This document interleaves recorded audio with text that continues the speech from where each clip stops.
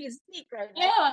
So anyway, I was in this big organization. A lot of people know it's called ADP. It's a payroll company, HR payroll. I won top 1%, and they sent me on a free trip to Bermuda with my husband. And then the year after that, they sent us to Rome. And we got to go to the Vatican. They gave us cash. We got to do a cooking class in a winery.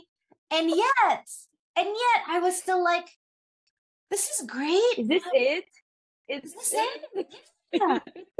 Isn't it crazy though? Because I'm like, people would kill for this. And here I am going, for this, yeah. This is awesome. And I think it was because I was turning 40 at this time.